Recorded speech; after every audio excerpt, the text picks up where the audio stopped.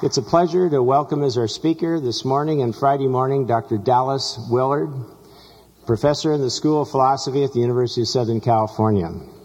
Dr. Willard has been on our campus a number of times over the past years for meetings of Christian scholars in philosophy. I know for a national meeting of college admissions officers, as well as speaking in our chapel. And in each visit, he's made a significant contribution. I know he has to me personally, as well as to us as an entire college community. Dr. Willard is nationally known, a truly distinguished philosopher. He's published a respected book in his discipline and numerous professional articles, mainly in the areas of epistemology, the philosophy of mind, and of logic. He's respected for his clarity of thinking and for his contribution to the discipline of philosophy. In recent years, he's actually served as the director of the School of Philosophy at USC. But in addition, he's made a significant contribution to the Christian church as well. He's an ordained minister, and he's written and spoken frequently on matters related to the nature of our growth and pilgrimage as individual Christians and as members together of the body of Christ. His most recent books, The Spirit of the Disciplines and The Divine Conspiracy, are powerful statements about the way we live here on earth, not just our hope of eternal salvation. And this combination of scholarship and pastoral concerns matches our distinctive values here at Westmont College.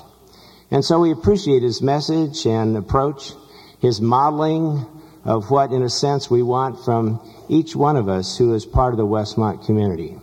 So please join me in welcoming back to Westmont Dr. Dallas Willard. Dr. Willard.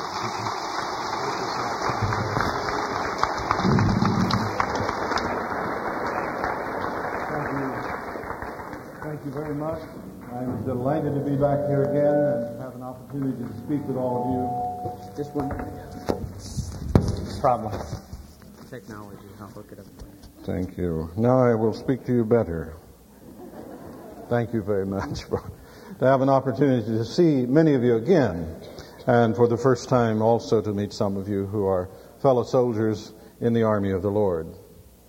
The music is so impressive, so beautiful, and to come here and hear genuine worship expressed by a university community is a great blessing in its own self. We have music at USC, but you don't want to hear about it. It's the main thing that stands out about it is it's so loud. You know, they have these banks of speakers, and they just blow your ears off. So you try to walk a block around it. I won't start in on the content. But it's wonderful to be here, and also, of course, to hear Diane again and be blessed by her leadership and this wonderful choir. Well, Jane and I we came through Christian schools, and we were a part of this, and it formed so much of our lives, and we're so grateful for it. Now, this morning and Friday morning, I want to talk to you on the general theme of discipleship to Jesus in the arts and sciences. If you would like the title, Jesus, Master of the Arts and Sciences. Jesus, Master of the Arts and Sciences.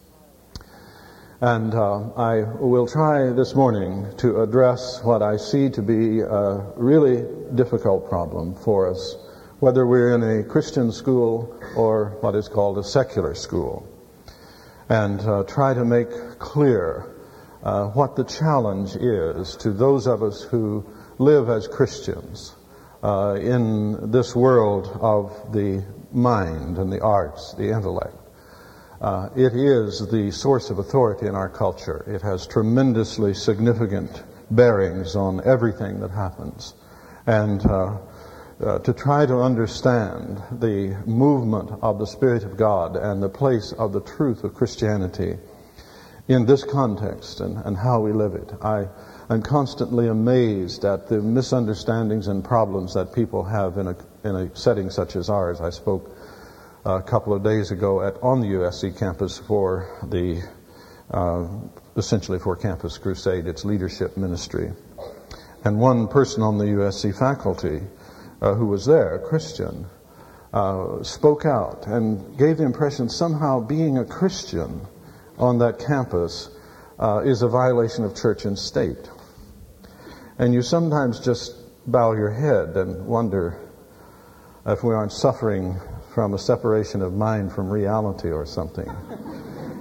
Because it just gets so confused and the lines are so confused. So I want to try to do some things this morning that will help us see the issues and begin to move us towards some of the answers. And then Friday I want to talk more personally to each one of us about how we might approach this issue of discipleship to Jesus in the arts and sciences.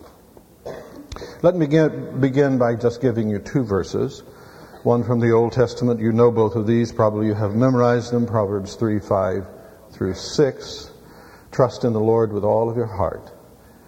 Don't put your confidence in your own understanding. In all your ways acknowledge Him, and He will direct your path. In all your ways acknowledge Him. Now that means in the arts and sciences, doesn't it?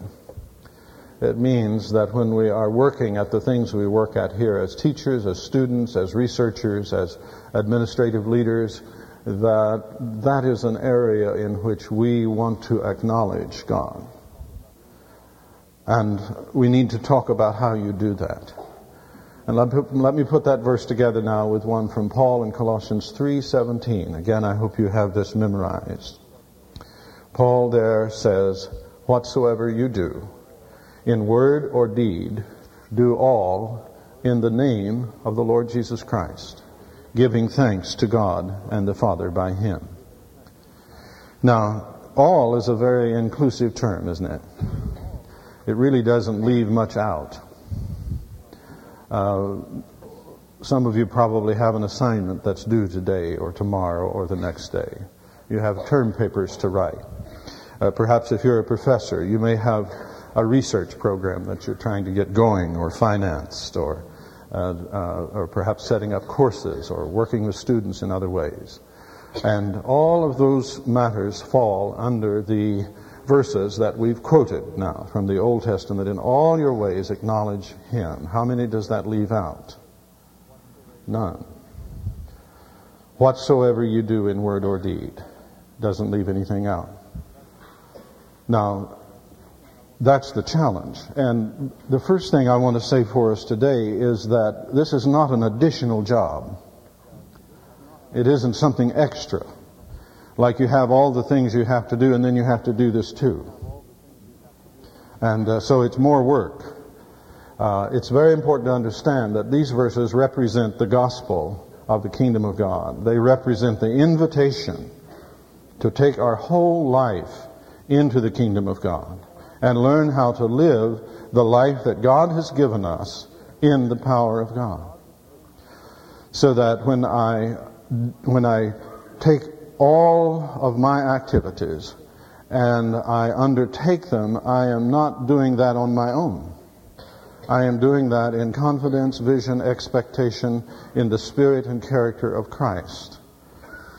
So if I'm writing a paper or preparing for a conference or outlining a course, and that happens to be one of the things that I most pray about and intensely seek the guidance of God in doing, is setting up courses. And when I do that, then I don't do that just looking to myself. I do that in expectation that God will act with me. And the gospel of the kingdom of God which Jesus preached, repent for the kingdom of heaven is at hand, is precisely the good news that in everything that I am and that I do, God invites me to invite Him to be my co-worker. He invites me to look to Him to act and move in tangible ways in what I'm doing, no matter what it is. So you go back to that verse in Proverbs. In all your ways acknowledge Him. What does that mean? That means that we recognize He is there. And we acknowledge His priority in what we're doing. So that when I set up a course, or when I undertake to translate something from German into English, or whatever it is I'm doing, writing a paper, composing a book, I expect God to direct me. I expect there to be a movement in my life that is more than me.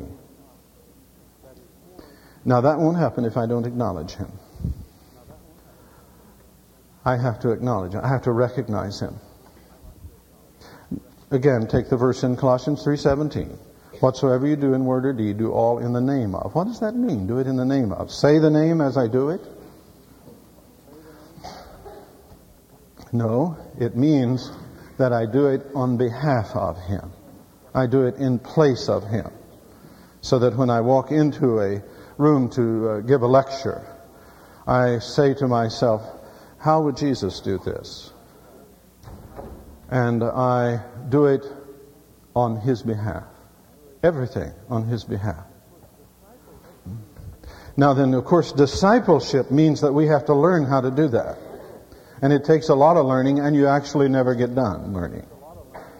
Because you're always learning how to grow and grow and grow and more and more and more and more in the place you're given, so that increasing you're able to do that. You're able to acknowledge Him in all your ways. You're able to do everything that you do in word or deed on behalf of the Lord Jesus Christ. Now, as you do that, among other things, your fear and anxiety disappears. Because you're not out there on the limb by yourself. You are actually watching God in action in your life. And you accept that. And you stop second-guessing yourself and lambasting yourself because you didn't do it right and so on. Because you now have heard the gospel that you are accepted of God where you are. He put you there. It was not an accident. You are there where you are in your world to be the light of the world and the salt of the earth. And it is God who makes that possible. You accept the fact that you're finite, that you make mistakes, that you're not perfect. And in so doing, you get on with the work that God has appointed to flow through your life as you become the person He intended you to be. See, God has very high aims for you and me. His aim is that each one of us would become the kind of person that He could empower to do what we want. I'm going to say that again. You and I are being trained and cultivated and grown to the point where God can empower us to do what we want. Now, you recognize that a lot of work has to be done on our wanter before that can happen. But that's what life is about. And that's what we're learning to do as disciples of Jesus Christ. And it's extremely important for us to understand what our challenges are, especially in the context where we live. A young man came into my office yesterday. He's in a PhD program over in the School of Education. And he's been sort of watching me for several years. Some students, they begin to pick up on what I say and what I do and so on, and they sort of begin to circle, like you send, if you're going to land on the Mars, you sort of circle it a few times before you land, and maybe you don't land. So he's one who's been doing this, and slowly, piece by piece, his own story comes out. And a great deal of it came out yesterday for some reason. I think he'd actually gotten hold of this recent book on the divine conspiracy and was reading it, and that sort of made him want to say more. Among other things, it turned out that he was an ex-Campus Crusade person. He had been 2 years in a Christian school in Beijing teaching English as a way of reaching out as a Christian to others. But as he spoke, he finally said to me, what I discovered was that my religion was not who I am. My religion was not who I am. Now, this fellow had actually been around some very significant people, like many of you will perhaps know the name Norman Grubb. a very outstanding writer and Christian, and he had been personally in contact with him. But somehow he had not been able to bridge the gap between his faith and his life. And his identity did not go on the side of his faith in Christ. That is the problem, is how to take who we are and bring it into congruity under God's grace and leadership and His guidance, so that who we are is really Christ's person. That's who I am in this world. I am Christ's person. And whatever I do, it is because I am Christ's person. And that enables me to have a place to stand, whatever the context, whether it's in my family or in my community or in my work at the university or as writing and so on. I have that place to stand. I know who I am. And who I am is congruent with the call of Christ on my life. Now, one of the things that puzzled this young man was how I could be a Christian and say what I do and be a philosopher. And he would occasionally just sort of put his hands on his head and say, my mind just can't take this in. That is an expression of the problem we face as disciples of Jesus in the arts and sciences.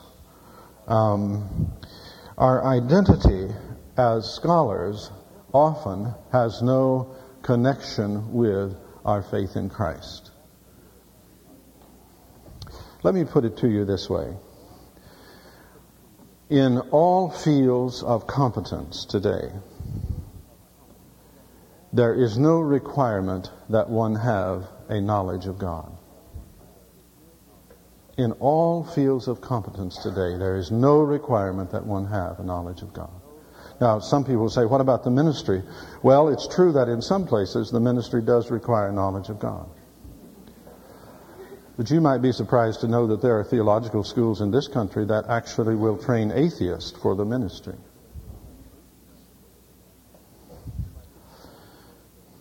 And you might be surprised to know that there's a tremendous tendency, even in religious studies, to drop the supernatural from the scholarly side of the work. I want to give you a quotation here that I pulled out of the Daily News over in the valley here a weekend ago. And this is a discussion about the Dead Sea Scrolls. And there's a fascinating statement here. Modern scholarship removes religious belief from the realm of immutable, divinely inspired truth and puts it into the terrain of man-made history. In case you didn't get the significance of that, let me read it again. Modern scholarship removes religious belief from the realm of immutable, divinely inspired truth and puts it into the terrain of man-made history. That is to say, it requires that religion itself be explained strictly in human terms. And if you want to have a lovely illustration of that, if you saw the 4-hour program on PBS over Easter called From Jesus to Christ, and you look at the kinds of explanations that are given, you will recognize the truth of exactly what that said. But see, that's true in general. For all of the areas, God is irrelevant. God is irrelevant. So then the question is, how can you be a disciple of Jesus? How can you be a disciple of Jesus if God is irrelevant to what you're doing as a scholar or as an artist? How does that work? And the answer is with great difficulty. In fact, probably it is impossible. How can we bring our faith in Christ into our subject matters? Is there such a thing as Christian chemistry? Or Christian algebra? Or Christian higher criticism? See, those questions begin to press on us because if we don't have some sense of relevance of the knowledge of God to our subject matter, What does discipleship mean? Now, you all have fields of study that you're in. Some of these you are maybe going to take one course in them. Some of them you're going to major in them. Some of them you're going to give your life to. Music, one of the arts, or painting, or dance, or opera singing, or whatever you know. That's all of these fields in the arts. Then there are the professional fields, medicine, engineering, and so on. All of them offer that same challenge. Now, what I want to just go back and stress here is the challenge is the irrelevance of the subject matter as commonly understood to our faith in Christ. So you're going to be writing a paper on Chaucer, shall we say, for your final term here. How does that come together with the Apostles' Creed? What does chemistry have to do with the raising of Lazarus from the dead? And if the answer in all of these cases is nothing, then we are left with a disconnection between our work as intellectuals and our discipleship to Christ.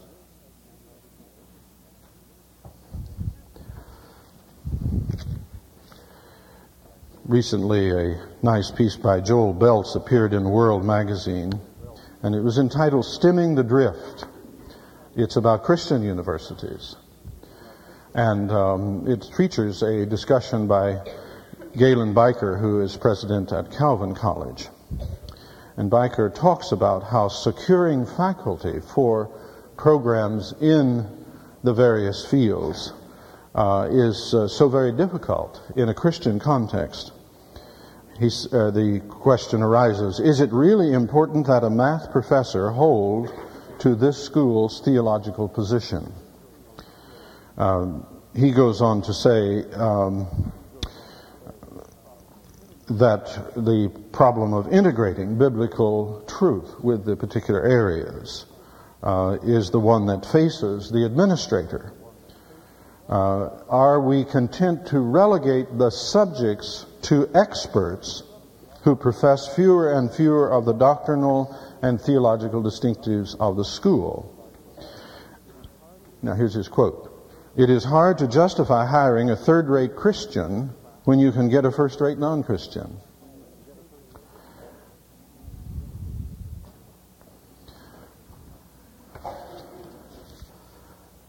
Why is a Christian professor better than a non-Christian professor?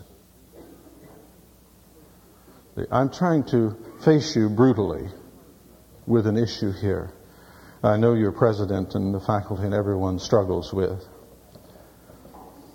Let me surprise you with the suggestion that a Christian professor is not a better professor just because they pray before class or have a better moral character. A Christian professor is a better professor because they understand their subject matter better. They understand their subject matter better because they are able to put it in relationship to God. Now, just pause a moment. That's scary to claim that, isn't it? You mean to say that a Christian mathematician is, as such, everything else being equal, better as a mathematician than a non-Christian? You mean that a Christian choir leader or musician or artist is better? For the sake of challenging you, I want you to understand that point above everything else that I'm saying this morning. And if you get that point, then I think a basis will be laid for us thinking in a different way about discipleship to Jesus. We have a hard time with this. Let me put it to you this way. If you ask who is the smartest person in the world, the first person that will come to mind will not be Jesus Christ. Isn't that right? I mean, try it out. But now that I've said it, what would you say in response to the question, who's the smartest person in the world? You'd say Jesus Christ, wouldn't you? Right? Wrong? Where are we here? Okay. Why? You see, now because you've thought about it. And you may remember things like in Colossians 2:3, it says, in Him are hid all the treasures of wisdom and knowledge. See, that was the faith of the Christian church. The Christian church created an intellectual culture that stood as knowledge for almost 2,000 years. And it's only in the last century that it has ceased to have that standing. And that was understood because Jesus was regarded as the smartest man in the world. Bill Gates doesn't stand a chance. Einstein, down at our place, we recently had someone in the chemistry department that got a Nobel Prize for making molecules a little slicker. Don't you imagine Jesus gets a kick out of whom we give Nobel Prizes to? You think of what he could do, of what he did. He could produce matter out of thin air. He could suspend gravity. Most importantly, he understood how to take a wicked person and turn them into a good person. Shall I say that we are still working on that one?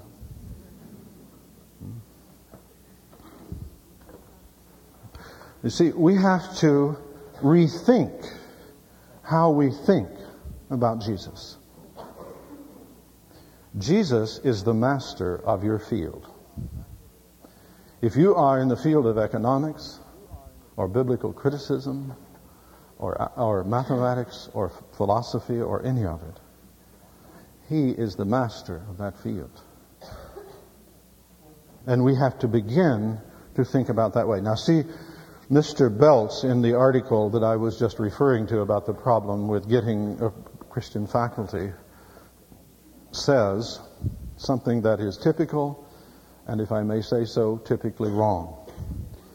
How do you deal with this issue of having faculty people who are real Christians and also work in their fields? And his answer is you take a very high view of scriptural or biblical authority. A moment of quietness. Because I said that's wrong. Is it wrong to take a high view of biblical? Not at all. What is wrong is supposing that will solve the problem. Instead, what you have to do is to take a high view of the Christian intellect in relationship to faith. You have to believe that the Christian tradition is a tradition of knowledge.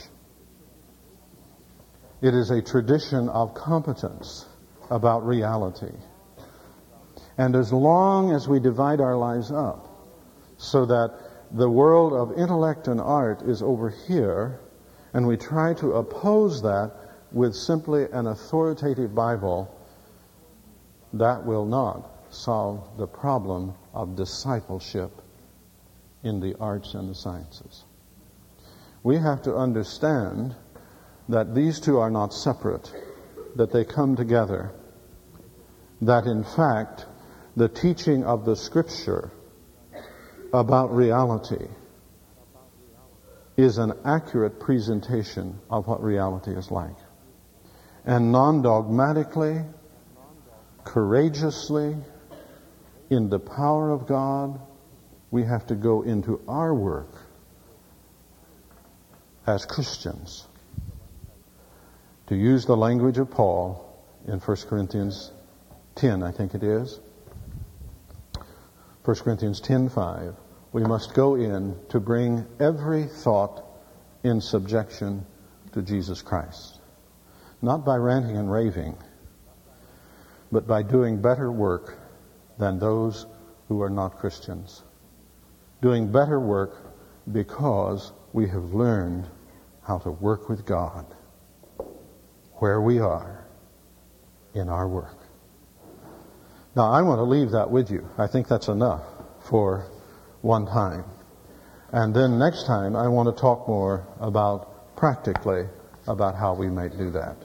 May the God of the Scripture and the God of reality give us courage and grace to open our hearts and minds and follow Jesus Christ fully into the most important area of life in the contemporary world. Thank you very much.